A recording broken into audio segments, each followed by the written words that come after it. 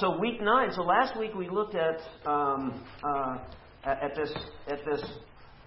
this expository method of teaching, and we reminded ourselves what that is. And then we were taking a look at what John so far has been talking about in this letter. It's an epistle. And we saw that this letter really is a letter of both proclamation and warning, right? So there are a lot of proclamations and a lot of warnings. And what's the theme? What's the main theme of the proclamation? What is John proclaiming in these first couple of chapters of this book, which is really a letter that's called an epistle? That Jesus Christ is the Son of God. That Jesus Christ is the Son of God. Okay. And that he had seen and heard it. So we're talking about him with a tremendous amount of authority, remember, because we're transporting ourselves back to the first century, and they were taking a look at this letter, and he was reminding them, of course, that he had been with Jesus, and over again, so far in this letter, he is saying, remember what you heard from the beginning. And of course, there is also an inference whenever he says that remembering what you had heard from the beginning is really the basis of the teaching that be careful because there are some that forgot. There was always that inference. And so he's talking about authority, he's talking about love, he's talking about who Jesus is, and he's also then proclaiming that there is such a thing as what? Light and darkness. And so what was the impetus? And then we'll jump right in. What was the impetus for this letter? Why did he write this letter?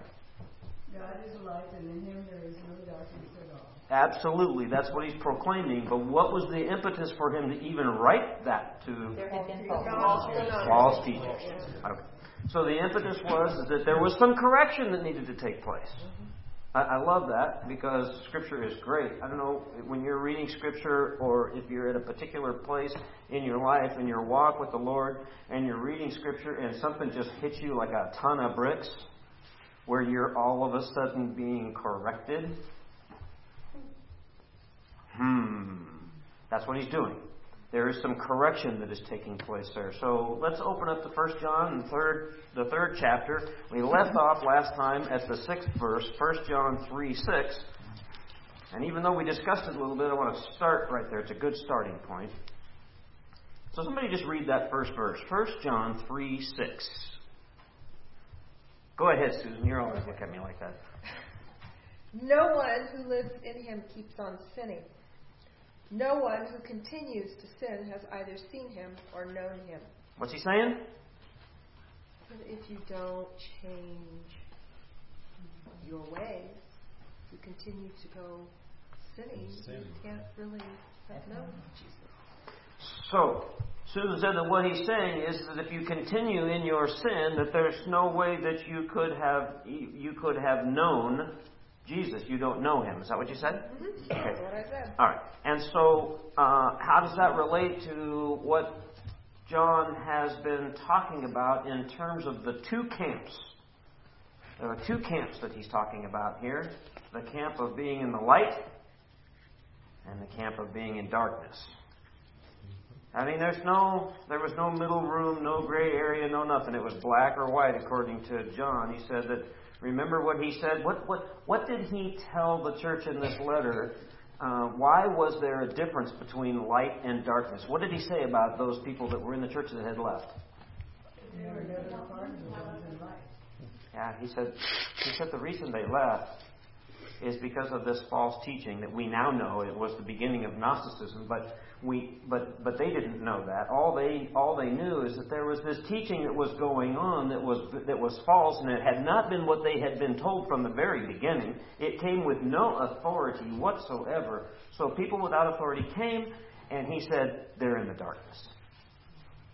It's pretty powerful words and pretty powerful imagery when he says that they're in the darkness, because it goes beyond imagery, doesn't it?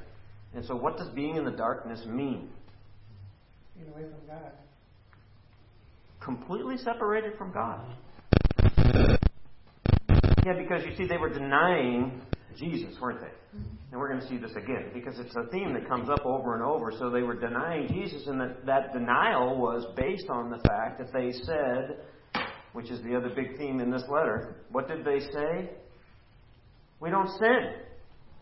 That's what they were telling the church. So imagine somebody comes in and they're teaching on a Wednesday night and say, oh yeah, no, we don't sin. And the reason that we don't sin is because God could care less what we do in the flesh. It's not important because Jesus never came in the flesh, you see. That's what they said. And so when they said that, then John, of course, got that word, and I can just imagine John, he's the apostle of love, and he just loved the church. He loved these people, and he was just such a, he was like this guy was a real shepherd, wasn't he? He was just filled with love, and he had to have just been heartbroken. And I don't know how long it took after he got the word that this teaching was taking place in the church, but people had separated. And then he just said, well, those that separated, the reason they left us there in the darkness, they never were of us. We would say they were never saved. Ooh. Sounds hard.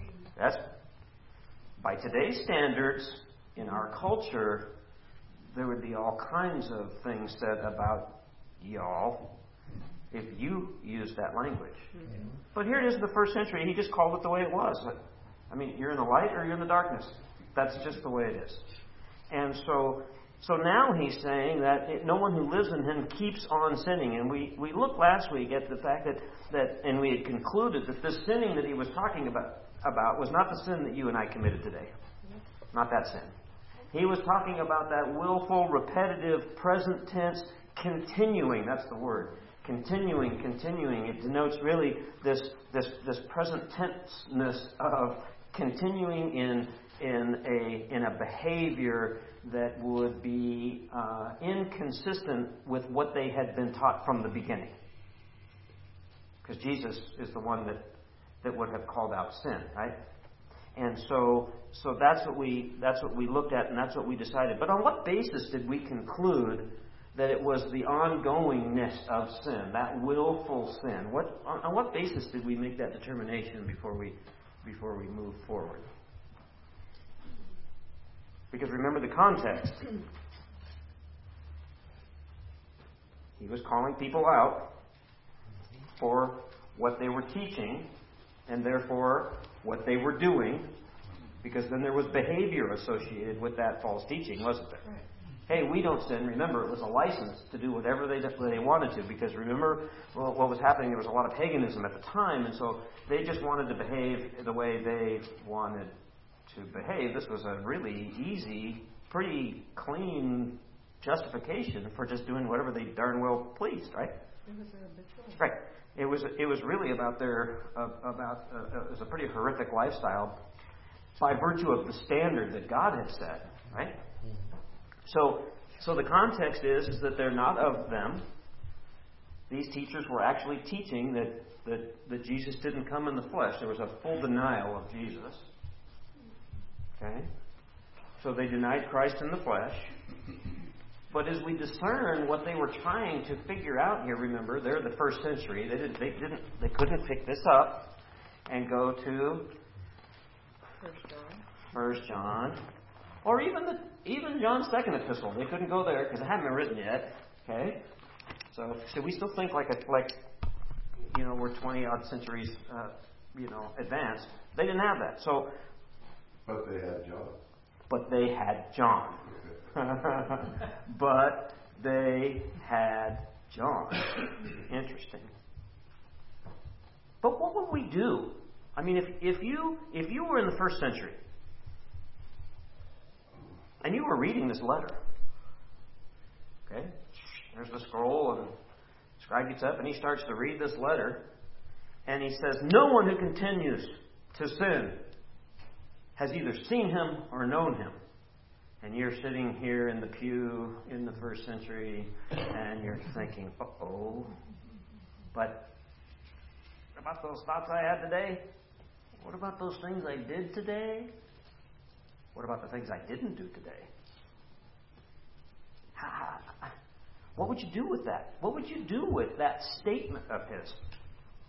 Why not? In the second chapter, it says, I write this to you that you will not sin, but if anybody does sin, we have an advocate with the Father, Jesus Christ, the Father's Son. So that's just in the previous chapter. Perfect. And that's exactly what they would have had to do. They would have had to look at this letter and look through the letter and see what is being conveyed by the writer of this letter, John, who had the authority, who they had respect for, who they knew completely. They were completely comfortable with who John was, and so they have his letter, and that's what they have. And he had already communicated this, but he's going to do it again. The thing I love about these epistles of John, the thing is that he keeps it pretty simple, and he states it over and over and over. He even does it a couple of different ways. And he's really trying to convey these basic points, and he doesn't want them to miss it. So all we have to do is we could have gone back and we could have said, well, wait a minute. Let's read this again because that was too fast. I didn't catch it all. Or we could just keep reading because he's going to say it again. So let's go to verses 7 and 8. Dear children, do not let anyone lead you astray. He who does what is right is righteous, just as he is righteous. He who does what is sinful is of the devil, because the devil has been sinning from the beginning. The reason the Son of God appeared was to destroy the devil's work. Now there's a popular 21st century message. The devil made me do it. So, here we are. We're just reading a little bit further into John. Just in the previous sentence, he just said, hey, no one who lives in him keeps on sinning. I would have probably thought, had I not read closely the beginning of that letter, or had I been putting too much thought into maybe thinking before I heard him finish his thought, I would have been thinking, but wait a minute, is that me? No one continues to sin. No one that continues to sin has either seen him or knows him. I might have been concerned that was me, if I was honest with myself, knowing that all have sinned. But no, he says, dear children, do not let anyone lead you astray. I like the New Living Translation that says, dear children, don't let anyone deceive you about this.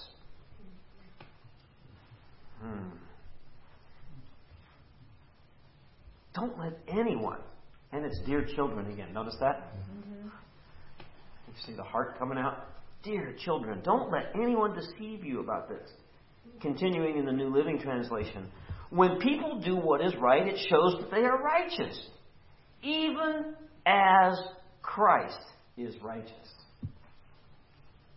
When people do what is right. Well, let's circle back on that for just a second, because then all of a sudden we've got to figure out what's right. But he says, even when they do what is right, they are righteous, even as Christ is righteous. Verse 8. But when people keep on sinning, there's the continuousness of it, right? And so it's continuing, it's present tense. It says it shows that they, I like this translation. It doesn't, because the NIV says he who does what is sinful is of the devil. The New Living Translation says, the people that keep on sinning, it shows that they belong to the devil, who has been sinning since the beginning. I like this, though. I always underline the buts and the therefores. But the Son of God came to destroy the works of the devil. You see, there's the positiveness to this very negative message, isn't it? It's an incredibly negative message. So we see that Jesus wins, but John, does he answer the question? Does he answer the question about that one about, no one who comes or who continues in the present tense, continues to sin, has either seen him or known him? Do these two verses answer that question? Yes. How? Well, it does. If you do what is right, you're righteous just as Christ is righteous. But if you continue to sin, you're of the devil. So again, you're either the light or the darkness. Either walking in the light or walking in the darkness. Okay, there's a contrast. See, all through the epistle here, we see these contrasts. Light, dark, sin, righteousness. I love that. Love, hate. Because earlier he said, as Kathy well pointed out, if we just read the first part of the letter, and the first thing he said was, you can't be in the light and hate your brother. They were never of us. The inference was, of course, that they were saying that, hey, Jesus never came in the flesh, and we don't sin anyway. And because we couldn't sin, because Jesus didn't come in the flesh, God doesn't care about the flesh. What we do in the flesh is immaterial, not important. And by the way, I hate you. What? That's what they said. And John's saying, no, the contrast is love and hate. You can't say that you hate a brother because we've seen and will see again. He's going to say it again more than once in this epistle. If you hate, that's murder. And you are in the darkness. Really powerful, powerful words. It's not even imagery. It's just like, bam. It's powerful words. He's reiterating it too, because the next two verses he again and again and again. So you see, he says if you keep on sinning, that's a way of life. Okay? That's not your one-off. What's the difference, by the way, between the perpetualness of continuing to sin, being in a lifestyle of sin, and because remember, these people that were not of them, that John called out, he said, no, they're in the darkness. They said they didn't sin. But, of course, it was just the opposite. That's exactly what they were doing. They were sinning. So, if you keep on sinning, which is a way of life, it's really a state of being, isn't it? It's what you're choosing to do. So, what's the difference between that and just your old regular run-of-the-mill sin? Heart. Okay. Well, one of the major things that he's really pushing is to accept Jesus. That what? Accept Jesus. Oh, And forgiveness. Because a lot of people that continued in sin, some would repent and some would just keep going. yeah, and we're going to see that. We're going to see that later. He hasn't gotten to that at this point in his letter yet. But what he is saying is that there is clearly a difference between sin and sinning. Mm-hmm. And so, and we discovered that, and we see that throughout Scripture. Okay, so that's pretty clear, right? I mean, we're clear on that. I hope so. I hope so. We certainly should be. And so, what are your thoughts? Just general thoughts before we move forward here on just this. I mean, because we go back and forth. You know, we like to look at this from a first century Christian point of view. Okay, a fellowship of believers in the first century, they're trying to figure it out. I mean, there's a lot going on. It's all new. We have all of this history. We have so many advantages, don't we, over what they had in at least written. And so, what are your thoughts as you sit here today in the 21st century about this language that he's using in this letter? It's hard, isn't it? What are your thoughts about that? Nothing new under the sun. Okay, there's nothing new under the sun. And then Scripture says you can't serve two masters. Okay. History repeats itself. Standards are the same, no matter whether it's the first century or the 21st century. Mm-hmm. Okay. Would you use this language in the appropriate setting, in the right context? Oh, it's not PC. Sure. Sure, and it's not PC. Okay, so there's a little contrast there. You might get yourself in trouble nowadays. How might you trying to lead someone to the Lord? Yeah, you would use it. You would. Well, there's a big chunk of the quote-unquote church out there today that they think that it's okay to do whatever they want to do, and Jesus would let them because Jesus loved everybody. Okay, so you're talking about inside the church, but you're talking about outside the church.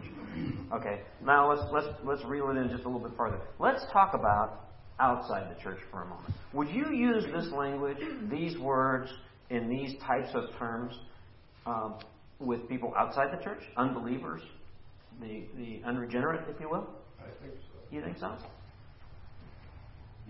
I think you'd even use it with believers. If say a brother or a sister was going through a hard time about something, and you were having coffee talking about it, I think it would be used even in that situation. Okay, so you don't have an issue. Anyone else? I don't think I'd tell them they're of the devil if they're not a believer. I mean, that would just, because they can tell. I mean, they're good and happy. Oh yeah.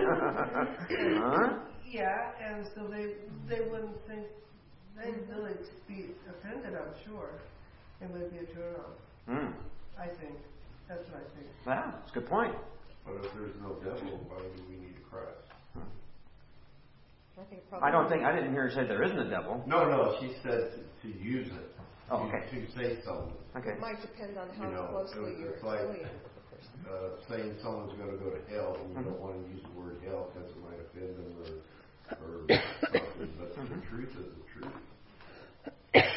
Okay, that's my point. The truth is the truth. So here we are. John is just writing the letter. Now, who's his audience? Believers. Okay, but who else might have been in receipt of this letter that might have been sitting in a place like this in the first century that was listening to it? The ones trying to... Yeah, the ones that maybe hadn't left yet. Right. That were mulling it over. They were mulling it over. They're trying to think about, okay, well, wait a minute, I mean, Billy Bob and Mary Sue, they left with Joe because Joe was teaching that, that we can do whatever we want because we're not sinning because, there's this whole Gnostic thought about the flesh. Jesus never came in the flesh, and so God doesn't care about the flesh. So you can do anything you want in the flesh, and it doesn't matter. God's not concerned about the flesh. And so John comes along and says, yeah, but if you continue to do that, you belong to the devil. But they even have teaching today in the church, in some churches, that once you accept Jesus,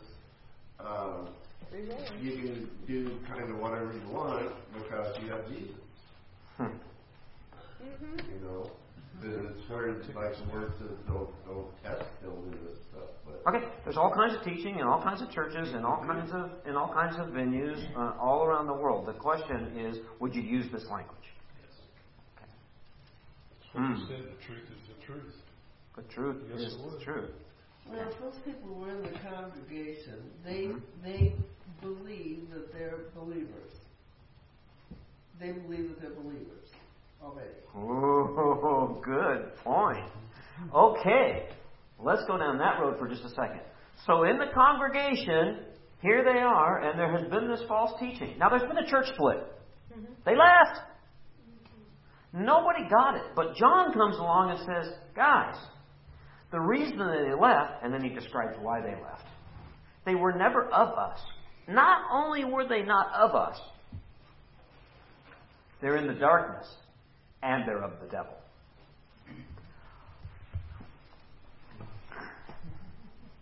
Okay, honestly, when was the last time you heard that taught in a church? last one you had here. Okay, exclude this one. Okay, I mean, the point of that is that it's truth. So we're agreeing that it's truth, and I find it just fascinating as I think through and I meditate on what God's Word says. The words that are actually used, they're and we've had to translate them into our language. And when you look at them from the original language, frankly, in the original language, it was much more harsh than what we even see here. Because of the words and what they really mean. They're deeper, richer, more profound. In a lot of ways, they're just more beautiful, frankly, than what we get in the English. And yet nobody here is feeling all that comfortable, except Steve, about using, that powerful language. But and Murph, maybe. Because why? It's true. It's true. It's painful. I think some of the strongest language that Jesus used and even Paul used and now I see John is toward, like the Pharisees and now these false teachers. It's the people who think they're of God and not. So that's the strongest language that's used. But even Paul, when he went to Athens, said, he said, well, here you have a statue of an unknown God. So he was trying to relate to them I think, on a little different level for them to understand that. But I think the harshest language was people who think they're like a Pharisee, think they're righteous and they're really not. Yes. Yeah, that is interesting because I concur. The language that he used, and that you can almost, in some ways, you can almost sense the angst that Jesus had because of their holierness than thou approach to almost everything, right? And of course, Jesus came, and then what was the first thing that the Pharisees did when they found out that he was hanging out with sinners? I mean, they leveled him, they blasted him, right? And he had some pretty strong things to say about that. But we digress. Turn to John, as long as we're not 1 John, but John. Turn to John chapter 14.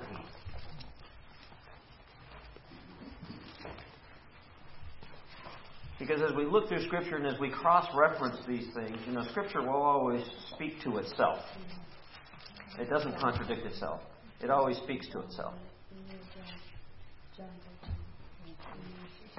So John 14, verse 23 and 24.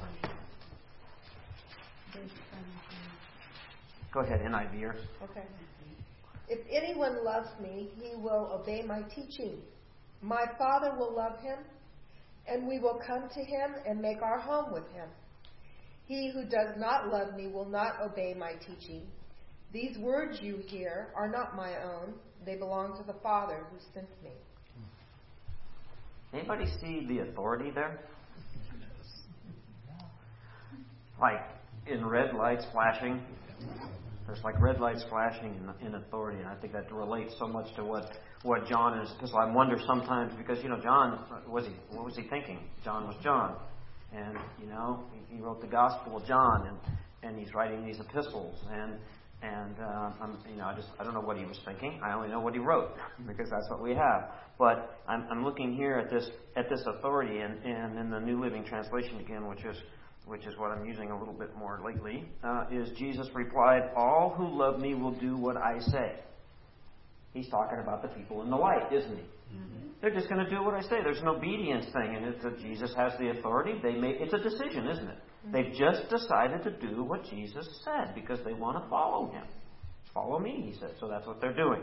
And then he says, "My Father will love them," and I love that. Mm-hmm. Okay? There's a lot of theology going on here. And then we will come and make our home with each of them. Anyone who doesn't, now he turns the page, doesn't he? And he just flips it around. Here's another contrast. John's a great contraster.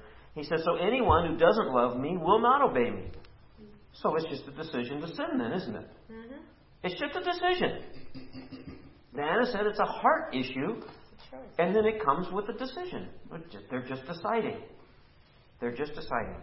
And so these people were in this church, and they were following false teachers. John's calling them out. Some of them had to make a decision.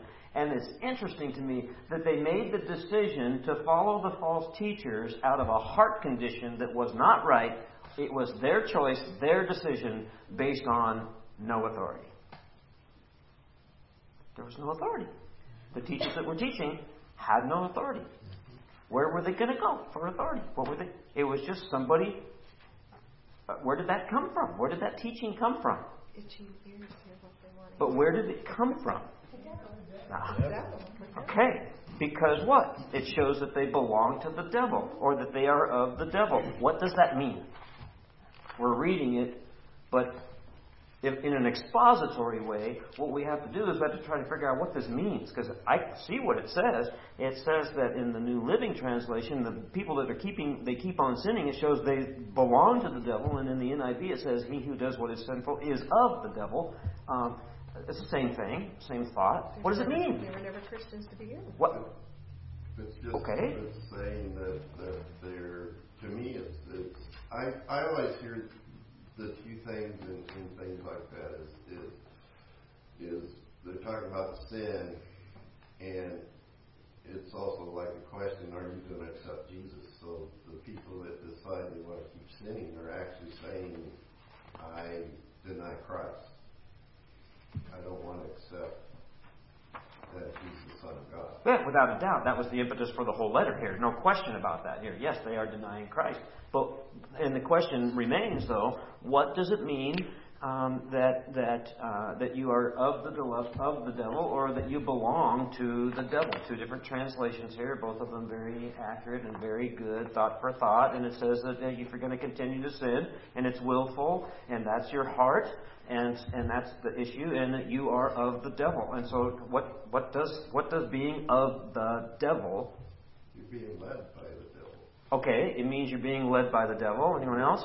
Separated from God. You're separated from God. You've made a choice to follow. Okay, to follow. Take this character from the devil. Oh, okay, taking on the character of the devil. What does that remind you of? We'll take the character of the Lord. Huh? There's a contrast. What did you say? Okay. Take on the character of Jesus. Well, I find it interesting because if you look at this language, it's really kind of familial language. He talks about it being you belong to.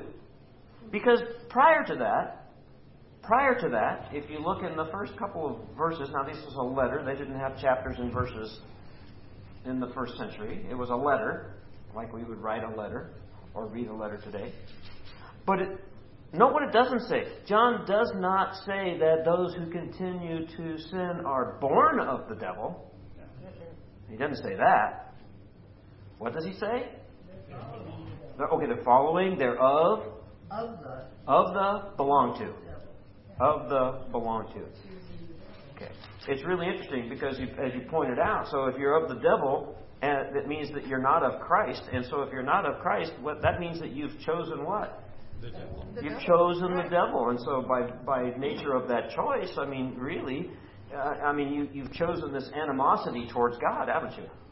Mm-hmm. I mean, that's what's going on. It was then, and it is now. Says it right. They see it all the time. Okay. Yeah. So they are of the devil by virtue of their denial of Christ. It's that simple. And John, I think, makes it clear that they're just choosing the darkness, aren't they? Right. Because there's evil in sin. Yes? There is evil in sin. Especially unrepentant, continuous, habitual, by choice, I don't give a rip type of sin. Right? All right. So, if believers sin, and John says very clearly that we all do, back to Kathy's point originally, back to 1 John chapter 1, 8 and 10, it says that, hey, we're sinners. I love that. John reminds them, hey, we're sinners. Just a reminder to start this letter off. So he says, hey, we're sinners. But that does not indicate that we've temporarily moved it. Okay, wait a minute. Who sinned today? Come on.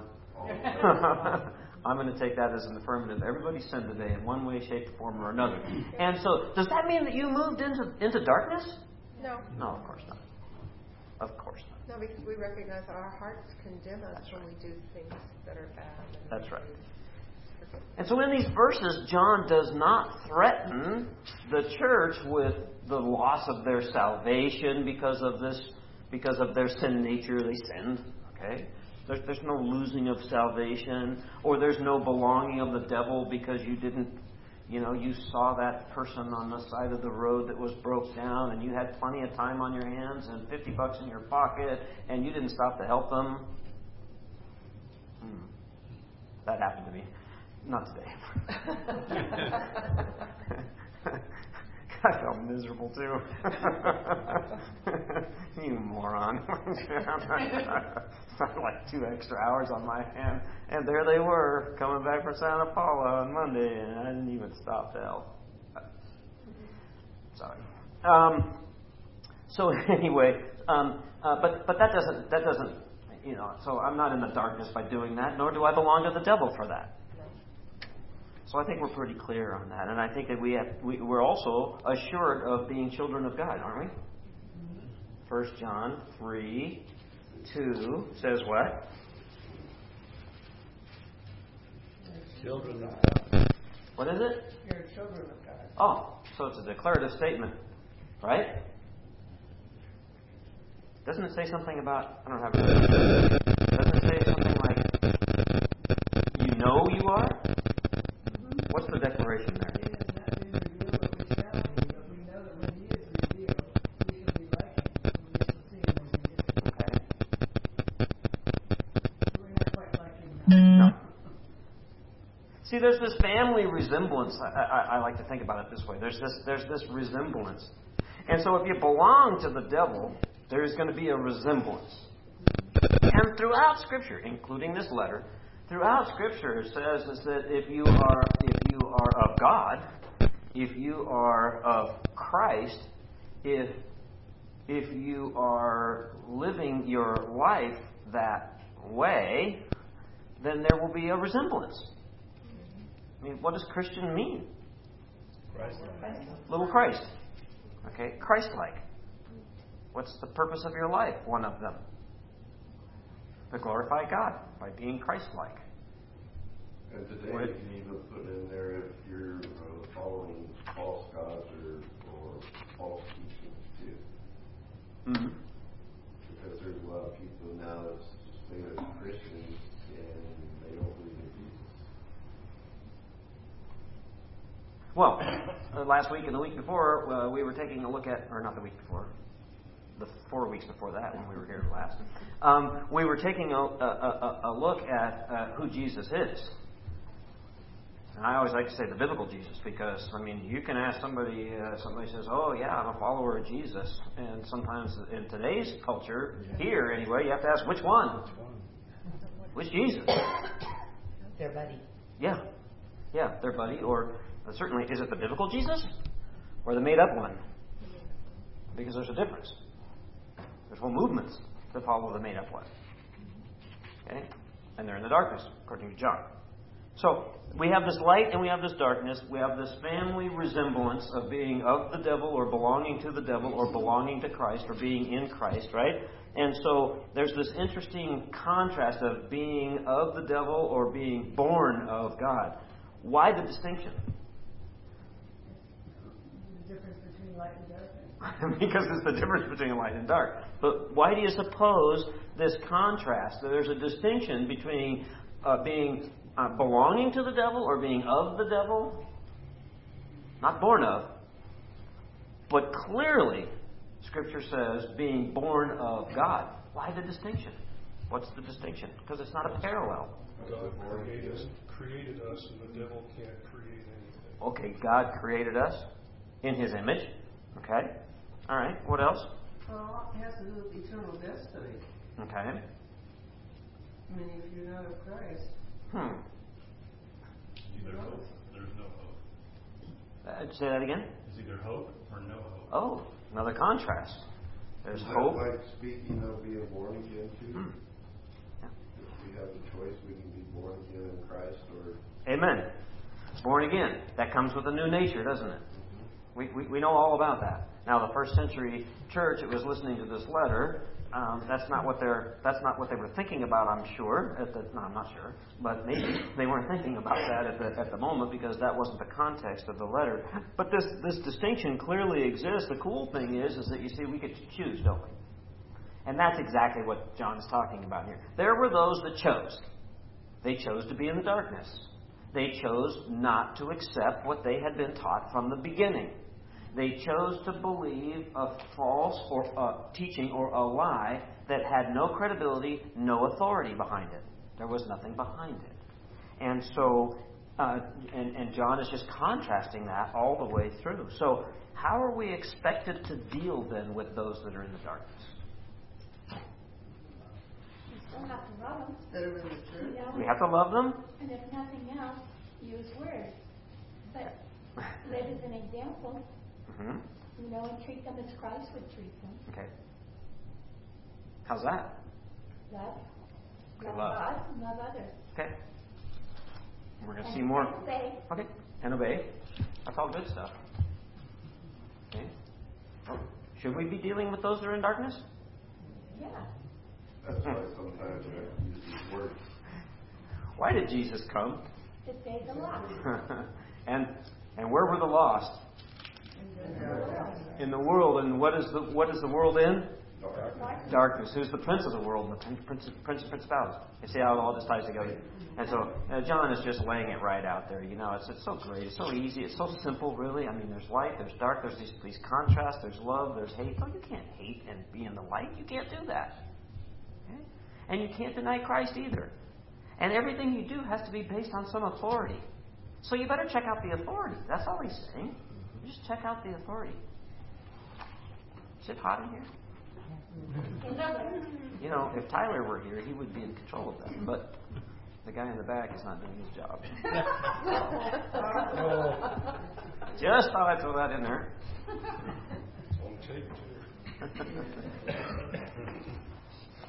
See, so sin entered the world how? Through Adam. Well, sin entered the world, really? Through Adam? He was used by the devil. Oh, okay. Eve. Huh? I'm putting it on the woman. Okay. Ernie's sleeping in the shed tonight. Again. But, so we see in these two verses here, 7 and 8, the gospel that's the gospel in these two verses, by the way. But sin entered the world through an act of sin. Through what? I mean, disobedience. Okay. And where did it come from? It was always from the devil. Huh? It was always here from the beginning. Was it? It says right here it was. It was sinning from the beginning. Okay, read that whole verse. He who does what is sinful is of the devil, because the devil has been sinning from the beginning. The devil has been sinning from the beginning. Okay. And we're not going to go into that tonight. that would take a little time. But see, I love that because we're confronted with that word beginning, aren't we? The beginning of what? Yes, because who is Satan? Who is Satan? Fallen angel. Okay, and Satan is a created being. Yes. And who created him? God. And how did he originally create him? It's really interesting because it's a fascinating thought when we see that Satan was sinning from the beginning because that's what it says in 1 John. But what's the beginning? Because did Satan always sin? No, but once people were on earth, the beginning of mankind is when he started his work. Yes. That's awesome. Now we could do a study on that. It'd take us all night, and it's fascinating because what we see is that when sin entered the world, it was brought in through Satan, who was sinning from the beginning of when God had created mankind, and they were tempted, and Satan was the one that delivered the goods, and they followed. It's fascinating because it's the same thing that was going on in this church that John is talking about. Sin entered this church. These people came in and taught false doctrine. It was sin. And some people followed. And John said, hey, they were never of us. They were of the dark. Would you read verses 9 and 10 now? 3, 9, and 10. Please. No one who is born of God will continue to sin because God's seed remains in him. He cannot go on sinning because he has been born of God. This is how we know who the children of God are and who the children of the devil are. Anyone who does not do what is right is not a child of God, nor is anyone who does not love his brother. Okay, so the first part of that verse 9 says, no one who is born of God. You might want to underline that. No one who is born of God. Okay? No one who is born of God will continue to sin. Okay, let's reel ourselves back to the first century again. Sitting in the pew in the first century. I don't have the rest of the Bible to go back to, and I can't look at all of it because it's not all there yet. And I'm saying, okay, no one who is born of God will continue to sin. But man, I just blew right by that guy on the highway, on the road to Santa Paula. And I had the time and the talent and the ability and everything to help, and I didn't. I chose not to because I chose not to. And I'm wondering, I wonder if I'm born of God. I mean, that's the first thought that I would have. That's just me personally. Do you see this guy every week and blow by him every day? No, but okay. So, but go back to verse 6. Okay, we're right there. We're in 1 John chapter 3. Go back to verse 6. What does verse 6 say? No one who lives in him keeps on sinning. No one who continues to sin has either seen him or known him. Okay, now zoom ahead to something we haven't read yet, but John is going to say. Because if we're going to read this letter, I don't know about you, but I like to read letters all the way through, and then I'll come back to it. You know, and I got to kind of pick it apart a little bit. You know, see what was really being said there, especially if it's a complicated letter. And so we go back to verse 6, and he kind of confirms what he's saying here in verse 9. But what does it say in chapter 5, verse 18? Yeah, 5:18. We went back to kind of confirm what he's saying. What happens if we go forward? We know that anyone born of God does not continue to sin. Over and over and over and over. I didn't count how many times it says it in this epistle, but there's 3. And I know there's more than that. But there's 3 right here in our face where it says that, okay, no, if you're born of God, you're not going to continue to sin. Driving the point home that, hey, these people were habitual sinners. They decided to sin. They were living in sin. They were doing what they wanted to do because they were denying Christ. The ultimate sin. Denying Christ. And he says, so no one who's born of God will continue to sin because God's seed remains in him, and he cannot go on sinning. Why? Because his heart will condemn him. He'll know that it's okay, because he's got the power. He's got the Holy Spirit in him. And what else do you have to not to continue to sin? He's got the Holy Spirit living in conviction. A conviction. The Spirit and conviction. Bingo. There's the two $64,000 words right there. So you are not going to continue to sin, he said. Why? Because you got the power of the Holy Spirit. See, because why did Christ come? To save us from what? Sin. It's all right there in front of him. And John says he's just preaching the gospel. He's just reminding them what they were taught from the very beginning. That's all he's doing. And so with the conviction, I don't want to sin. So why am I willing to tell you that I blew right past that? It was a lady even. Now I'm really... Boy, now you're really bad. making Now it I'm really feeling bad. My goodness. Yeah. See, you won't do it again because... And it gets worse. She was sitting on the ground. But see, you're convicting yourself, so next time you won't. Yeah. So I mean, but so I have to share that with you, so that somebody like Ernie will ask me, "Have you done that again, knucklehead?" You know what I mean? The point is that there's the power that we have and the conviction not to. Okay, but when he's talking about those that are in the business of this perpetual sin, because they don't care. Because they're in the darkness. They're not in the light. They're in sin and not righteousness. And they're hating. What John says, don't hate your brother. You're in the darkness. They're hating. They hated the church. That's why they left. The reason they hated is they left because they were unable to do what they wanted to in that place. They had to leave. Because whoever was preaching, I suppose, was sharing the truth. In powerful words, I might add. You're of the devil. Yeah. Who wants to hear that? Nobody wants to hear it, but I'll tell you who especially doesn't want to hear it. The ones that are of the devil. That's the ones that don't want to hear it. You're judging them when you do that. So he says, so what does it mean to not do what is right? What is right then? Okay, he raised up a Bible. Christ commands. Okay. There's this interchangeability of these words in Scripture. Right is... Okay, truth. Righteous. Righteousness. And what is being righteous? Okay, following God, following Jesus. See, conforming to that had already been established. That's what John's telling them. Just conform to what we already told you is true. You already decided it was true. That stake was driven in the ground. Just keep doing that. The warning was there because there was this horrific teaching that was going on. And I mean, come on, let's admit it. We're like sheep. You could get sucked away quickly, can't you? Very subtly in churches today. if we haven't learned anything in North America about how subtle it is to get sucked into the darkness.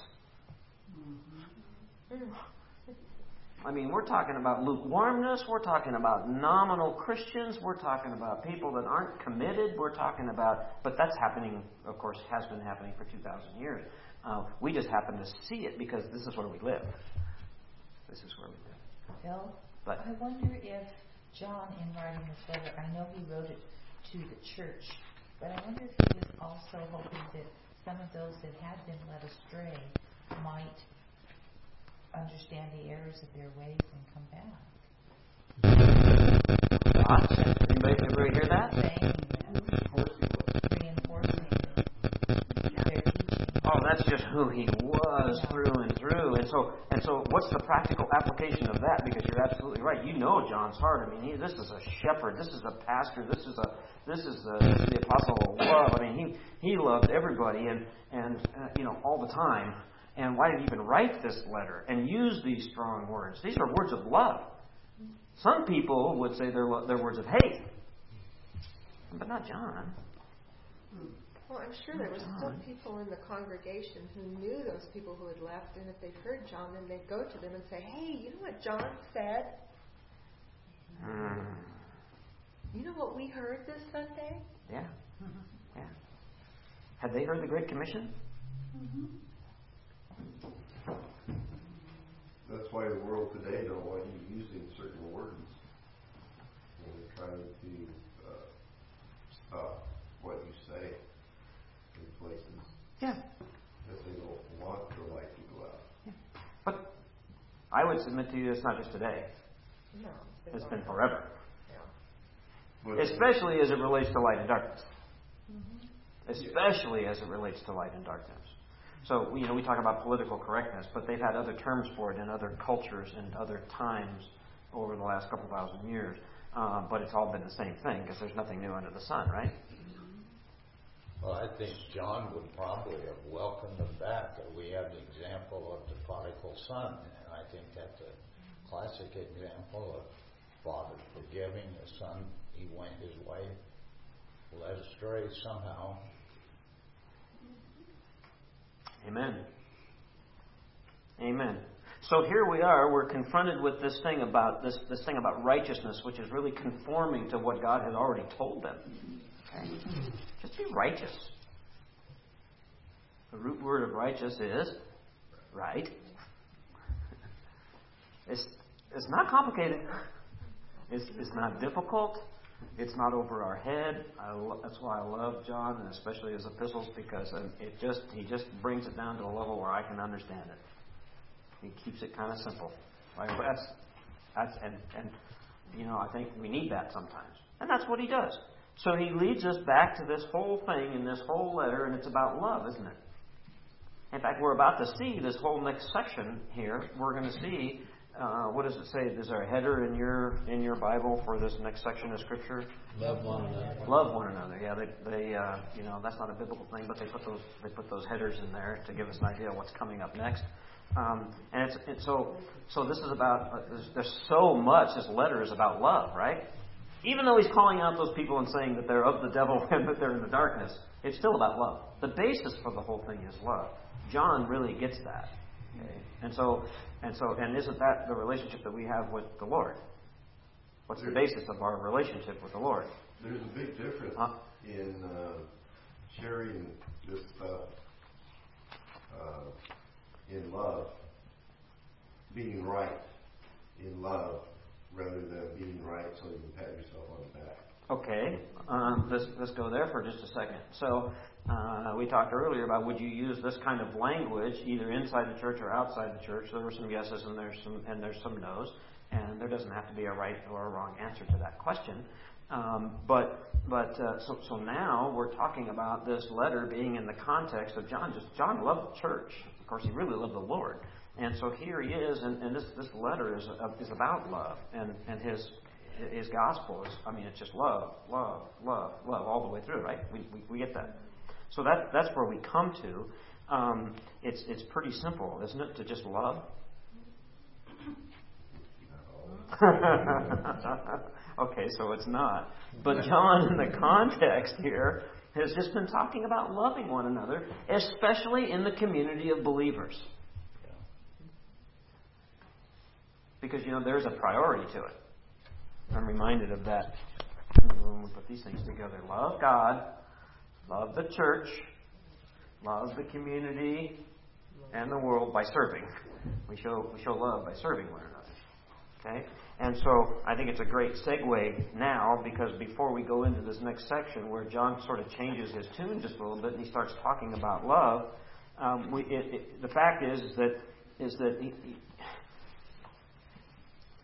John is going to show us that there's really a test for love.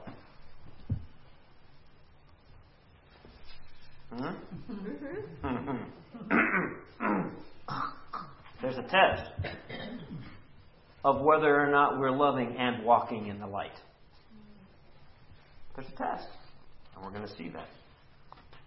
Because he uses these contrasts. Love and hate. Light and darkness. Sin and righteousness. Through and through this letter. But before we go there, I think we have to ask ourselves some questions about God's love.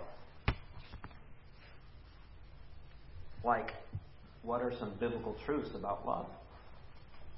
Because if it's about love, we better understand love, and we're not going to go into a study on love, but it's pretty important before we go into this next section that John talks about love, loving one another, prioritizing that love, telling us how to do that love, and then showing us how to test whether or not we're loving, and therefore in the light.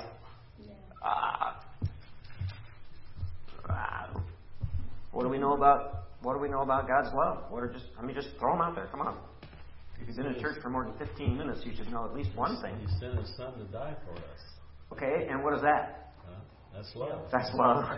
Huh? The ultimate love. The ultimate love. Okay. And it's a command. Okay, there's a command to love. Love one another. Okay. What else? Giving oneself to another in the sense that you would give up your rights for them. Okay, the agape love, which is the self-sacrificial love, right? Right? So we know that. God loved us first. And God loved us first, and Betty's hearing aid is tweeting. Yes. But she can't hear me anyway, so it doesn't matter. You can. Okay, so those are some things about some love. I ran across this, and it really impacted me in my study recently. And it says, does God love all of humanity? Yes. Even Judas? Hitler? ISIS? Yeah. If they turn away. Because see, there's a challenge. There's a challenge. Because in the Old Testament, even in the Psalms, and I wrote some of them down, Psalm 5:5, you hate all workers of iniquity.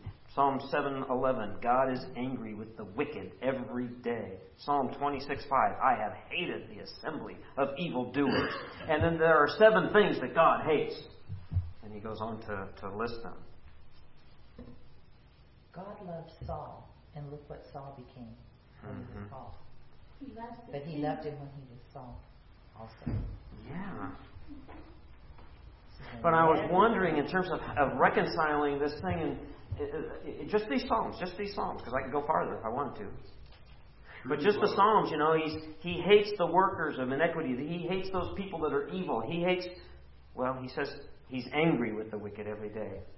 And he hated the assembly of the evildoers. The doers, the sin. He hates the sin, not the sinner. You sure? Yes. Okay. Because clearly we see in 1 John, the next chapter 4, we're going to see John 4:8, God is love. God is love. But true love, too, is unconditional. Okay? You don't do it expecting something back. Okay, do you love people unconditionally? Some. Would it be harsh if I called you a liar? Somewhat. Yeah, because I'm wondering, I deal with that. Is it possible to love anybody unconditionally? Not like Christ. I haven't figured out how to do that yet. I'm not going to tell you the percentile I feel I'm at, but I'm a long ways from doing that. But then you see God is love in 1 John 4:8, and then in the same Psalms, it says, Psalm 145:9, you have to turn there, the Lord is good to all, His mercies are over all His works. Everything. Jesus even commands us to love our enemies. We know that one, don't we? Check out the reason. Do you know why He calls us to love our enemies? Because He loves His enemies. Yeah. Matthew 5:45 says, in order that you may be sons of the Father who is in heaven. For He causes His sun to rise on the evil and the good, and sends rain on the righteous and the unrighteous. So He calls us to love our enemies because, you see, He is over all. He's love over all. The clear implication here, of course, is that in some sense, God even loves, His enemies. And aren't we called to love as He does? Yeah. Because He loves both the evil and the good, the righteous and the unrighteous. See the contrast again? But He doesn't necessarily love the deeds of both of them. Doesn't say that, does it? No, just the people. Yeah. I like this part because we know that He tells us to love our neighbor. How are we supposed to love our neighbor? Christ loved the church. Nope. That's how we're supposed to love our wives. How are we supposed to love our neighbor? As ourselves. Uh-oh. That's harder. I don't know about you, but if I'm honest, I got to tell you, I love myself more than I'm cared to tell you, actually, about. If I judge it by how selfish I am. Seriously. Mark 12:31, even clear back in Leviticus. So the same Old Testament thing, you can't just drop the hammer. You can't just cut the cord between the Old and the New Testament. And in the Old Testament and the Psalms, God's talking about these things about, hating this and hating that. And then He also says in Leviticus in the Old Testament, He says that, you got to love your neighbor as yourself. And then it's reiterated, of course, in Mark, to love your neighbor as yourself. So, yikes. But it's a commandment. Love your neighbor as yourself. So I think we can be certain that the scope of that commandment of loving your neighbor as yourself is universal, huh? I think it's universal. That's what I'm thinking. Because do you remember when the question was asked, but who's my neighbor? Anybody remember the answer? Yeah, He gave them the parable of the Good Samaritan. I love that. Jesus is really smart. I just love that. Here's the parable of the Good Samaritan. Now, on your way, figure that one out. So that little Harry Carey, It's because it just applies to everyone. And the love that we're commanded to is universal. And it's a godly love, isn't it? As you drove by. As I go by. Yeah, well, there comes the conviction. Would I have been justified if I was running late for a meeting? No. Shut up, Steve. So I think that we then have to consider that who perfectly fulfilled this love thing? Jesus. How? Dying on the cross. Okay. And so I love Matthew 5:17 and 18. I wrote it down here. Matthew 5:17 and 18 says, do not think that I have come to abolish the law or the prophets. Who's speaking? Jesus. Okay. Don't think that I've come to abolish the law or the prophets. I have not come to abolish them, but to fulfill them. Whoa. For truly I tell you, until heaven and earth disappear, not the smallest letter, or that's the dot and tittle thing, right? Not the smallest letter or the least stroke of a pen will by any means disappear from the law until everything is accomplished. It's His perfect love. Included in that command is that universalness of love. For everyone, all the time. So there's a couple questions.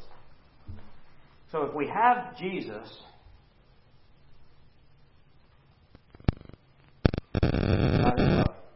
1 John 4:8. Jesus is God. Loving universally. Those that are easy to love, those that are hard to love. I'm not going to point anybody out. Smile at me like that. Those that are hard to love. Okay? Would God command us to love in a way that He wouldn't?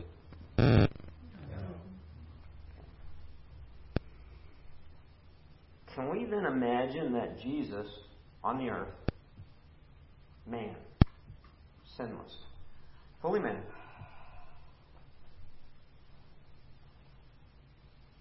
can we imagine that Jesus, as perfect sinless man, loves those who Jesus, as God, does not love? Get the question? Say that again, Bill. I didn't get what you said. Do we imagine, think about this now, do we imagine that Jesus, as perfect sinless man, loves those whom Jesus, as God, does not love?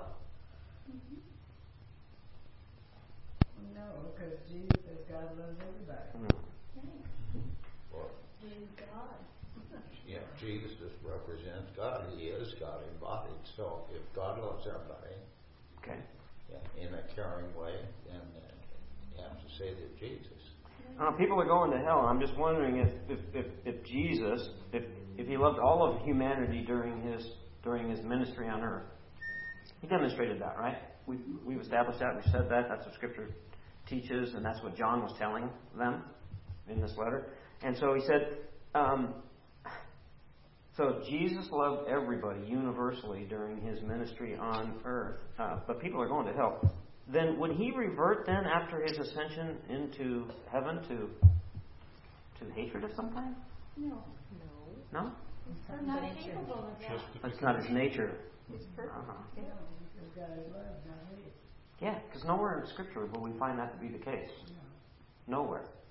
And yet what was interesting in the first century, these people were in church and they were teaching that Jesus wasn't the Christ and that He was not God, and that they were just going to go ahead and do whatever they wanted to do in the flesh because of that, because it was only the Spirit that mattered, not the flesh. And nowhere woven through that is love.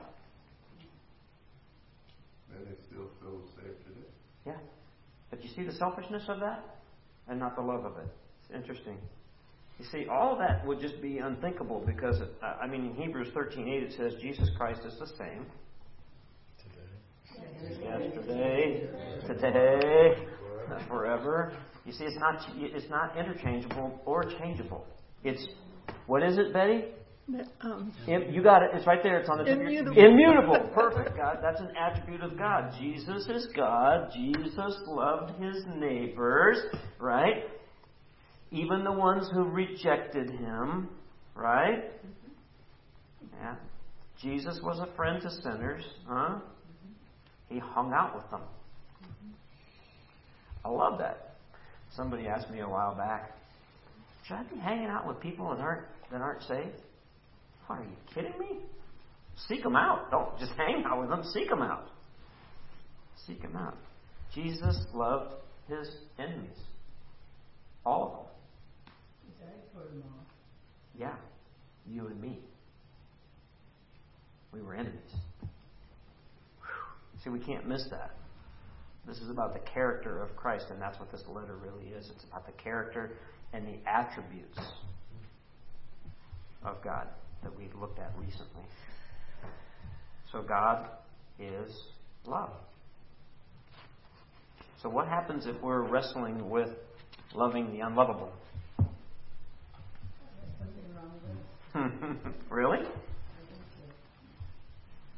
can you do if you're wrestling with trying to love somebody that's unlovable? Pray. That's the first thing. Ask for the Lord's help. Tyler's not here tonight, but I know he would allow me if I asked him for permission to tell me about. This was recently. Tyler's a cop. He's been a cop his whole life. He's going to retire as a cop. And when he's done being a cop, he's still going to be a cop. I'm sure he's going to carry his badge and his gun until Jesus comes. He's a cop through and through. He thinks about protecting people. He's got a heart this big. He loves the Lord. He sits back there, and it's about loving Jesus and protecting the flock. I love this guy. And yet, because he deals with, you hear him joke, and he'll joke about a class of people that we have around us that we're called to love. He calls them hobos. Hobos. Yeah. Remember we used to call them hobos. They had the bandana bag on the stick and they jumped on freight trains. Okay, that's what comes to my mind when I think of a hobo. In his mind, in his world, because he deals with them day in and day out in his work, they're hobos because they have addiction problems and they have mental health issues and they have all these things, and he calls them hobos, and he has to joke about it just a little bit because he struggles with it. It's a hard issue with him, and he'll admit it. He would stand right up here and admit it. And so when was it? A couple of weeks ago when we did the homeless shelter, he said, I need to be on my knees and change my mind about these people. And it's hard for him because day in and day out he has to deal with them. And so 2 weeks ago he went in there to the homeless shelter. And he's serving them, and he's coming out here, and he's talking to the guys. They haven't had their TB shots, and he comes out, and he's making the effort, and you can see that he's like 20% in. Why? Because he made the choice. He was making the choice. Wait a minute, Jesus loved me. Why in the world am I not completely sold out and loving everybody else? And it's his struggle because they're unlovable, aren't they? They come drunk. He deals with them when they're on drugs. That's his world. Every day he has to deal with that. And it's a struggle for him. And he struggles with those that are unlovable. It's really easy to deal with the ones that are lovable. So if you're harboring hatred for anyone in the fellowship of believers,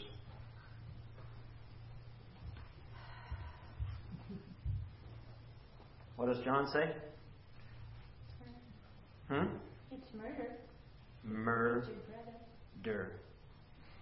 And which camp are you in? Darkness. The darkness. I don't know, church, it seems to me. But that's a powerful truth. And that we have to ask ourselves some pretty hard questions. Because who's in the fellowship of believers? Careful what you say, because do you know?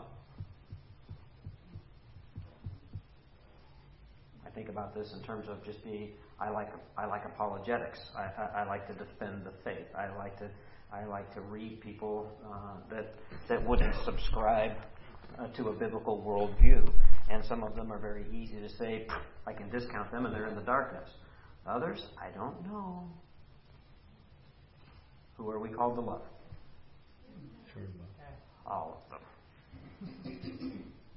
That's a hard one. Because I can sit right here, right now, and declare to you that y'all are easy to love. I mean, easy. Others? Not so much. So, what's our attitude about that? Because if we're harboring hatred for any of them, according to John, any of them, we are not Christ-like, and we are not glorifying God. Amen? We also have to be careful that we're not doing it in private. I would say we could show that we're loving people, but in private we're not. We're going to take a look at that next week as we take a look at this next section where John talks about, what's the heading? Love one another. Love one another. And so we're going to take a look at that, because one of the things that we have to consider, and we're going to close with this, one of the things that we have to consider is, if the case is that you're struggling loving people outside of the church, or maybe people in other churches that you don't agree with. Uh-oh. I like personalizing it that way. Maybe it's people that are in other churches that you don't agree with. If you're harboring any hate there, I wonder if it's just full-on a pride issue, which I think John is trying to get at here. But where does it come from? Heart. Is it a pride issue? Because if it's a pride issue, my guess is that if we're harboring hate against anyone, not disagreement, you can disagree. You can disagree. But be careful of the fine line that John's talking about here, going over to hate, because he says if you hate your brother, who's your brother? Who's your neighbor? Answer those questions first. If you're harboring that, it may be a pride issue that's even hindering your relationship with the Lord. So if you're struggling in your relationship with the Lord in any way, shape, or form, you might want to ask yourself if you're harboring any of these things. If it's gone from disagreement to hate, there might be a problem. Because we're commanded to love our neighbors as ourselves. So as we leave tonight, before we go into these next passages in 1 John 3:11 through 24, and John has a lot to say about love, and we have to ask and answer some pretty important questions. And if you want some homework, just read this next section of Scripture, just those few verses, 11 through 24. But we ought to be going home tonight, I think, asking the Lord to show us, Lord, have I taken any of my disagreements to the next level? And maybe done it, as Steve said, maybe just done it quietly. I don't associate with people that are unlovable. And I don't associate people that I disagree with. But have I crossed the line? Because I wonder in the first century if that's what they were doing. I wonder that the people that this letter was written to specifically, John uses powerful words and powerful language. I wonder if those that had left, the ones that were still here, I wonder if they were harboring hatred or if they still loved them. Because you see, it got personal. The same personal love that Jesus has for us. Not had,